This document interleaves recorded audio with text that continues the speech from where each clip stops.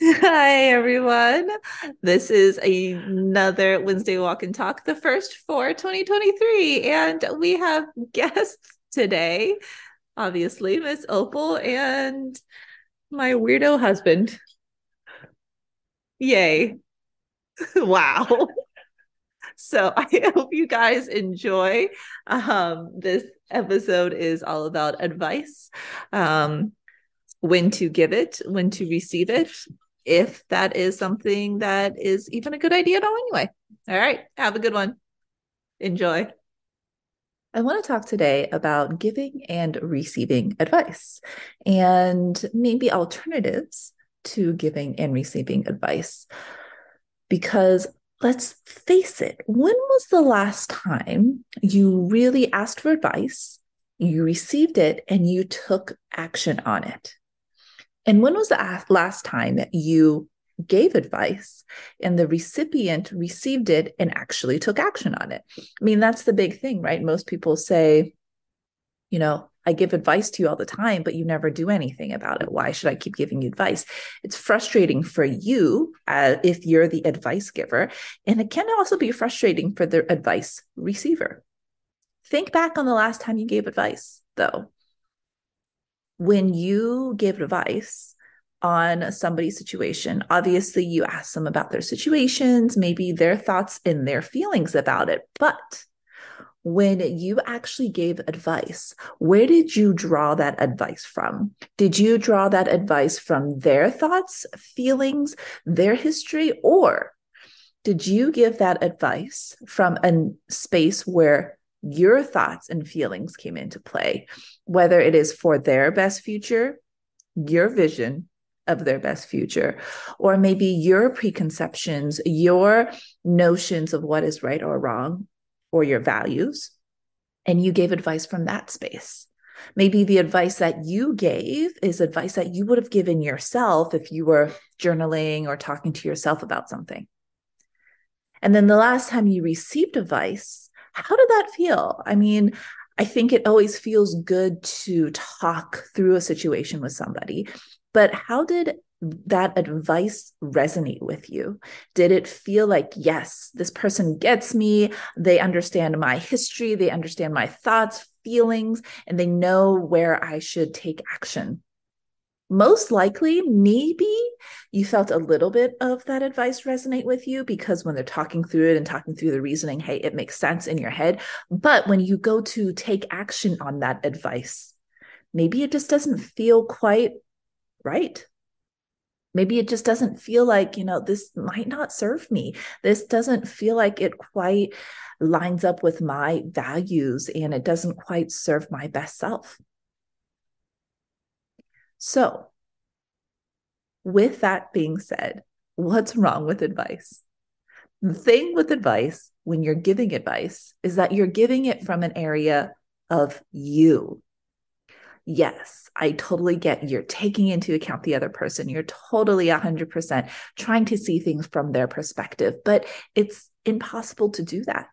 Ultimately, when you give advice, you are giving advice from your previous experiences. So, can you blame the other person when they don't take it? On the other hand, how does it feel when you receive advice from another person's perspective? When it doesn't feel quite like it resonates with you and it doesn't quite serve you. So, what's the alternative? The alternative is to, instead of asking for advice, asking for guidance through your thoughts, through your feelings, and really laying out the actions and the options for actions based on your thoughts and feelings on that situation. And that's what coaching does.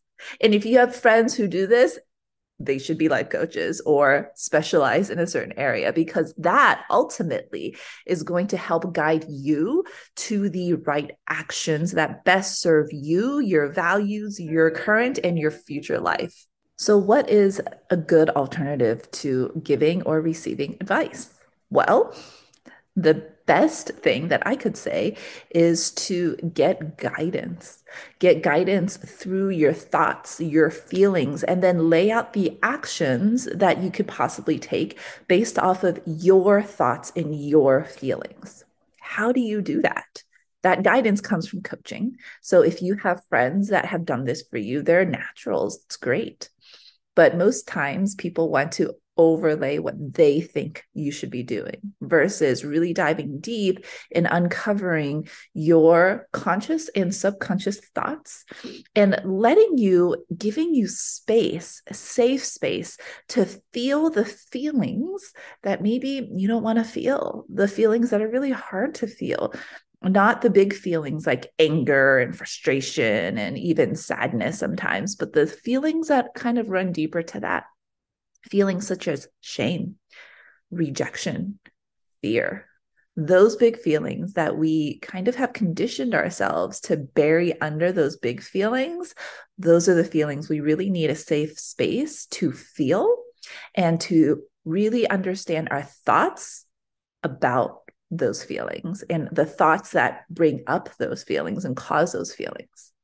So once you can understand those thoughts and the feelings, then you can make the best decision on your future action based off of your values, based off of how you want your future to look and how you decide to take that next step.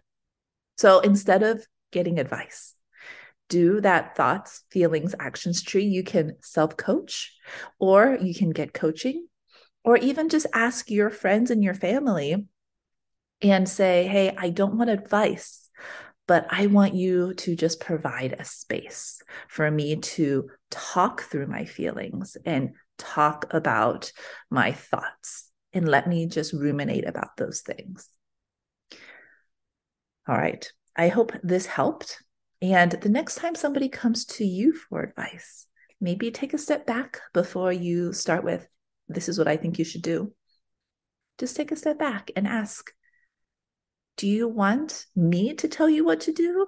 Or do you need just some space and a person to talk to help you understand what you want to do next? All right. Have a great day. Thanks for listening. My name is Dr. Panzay, and I am a chronic pain coach.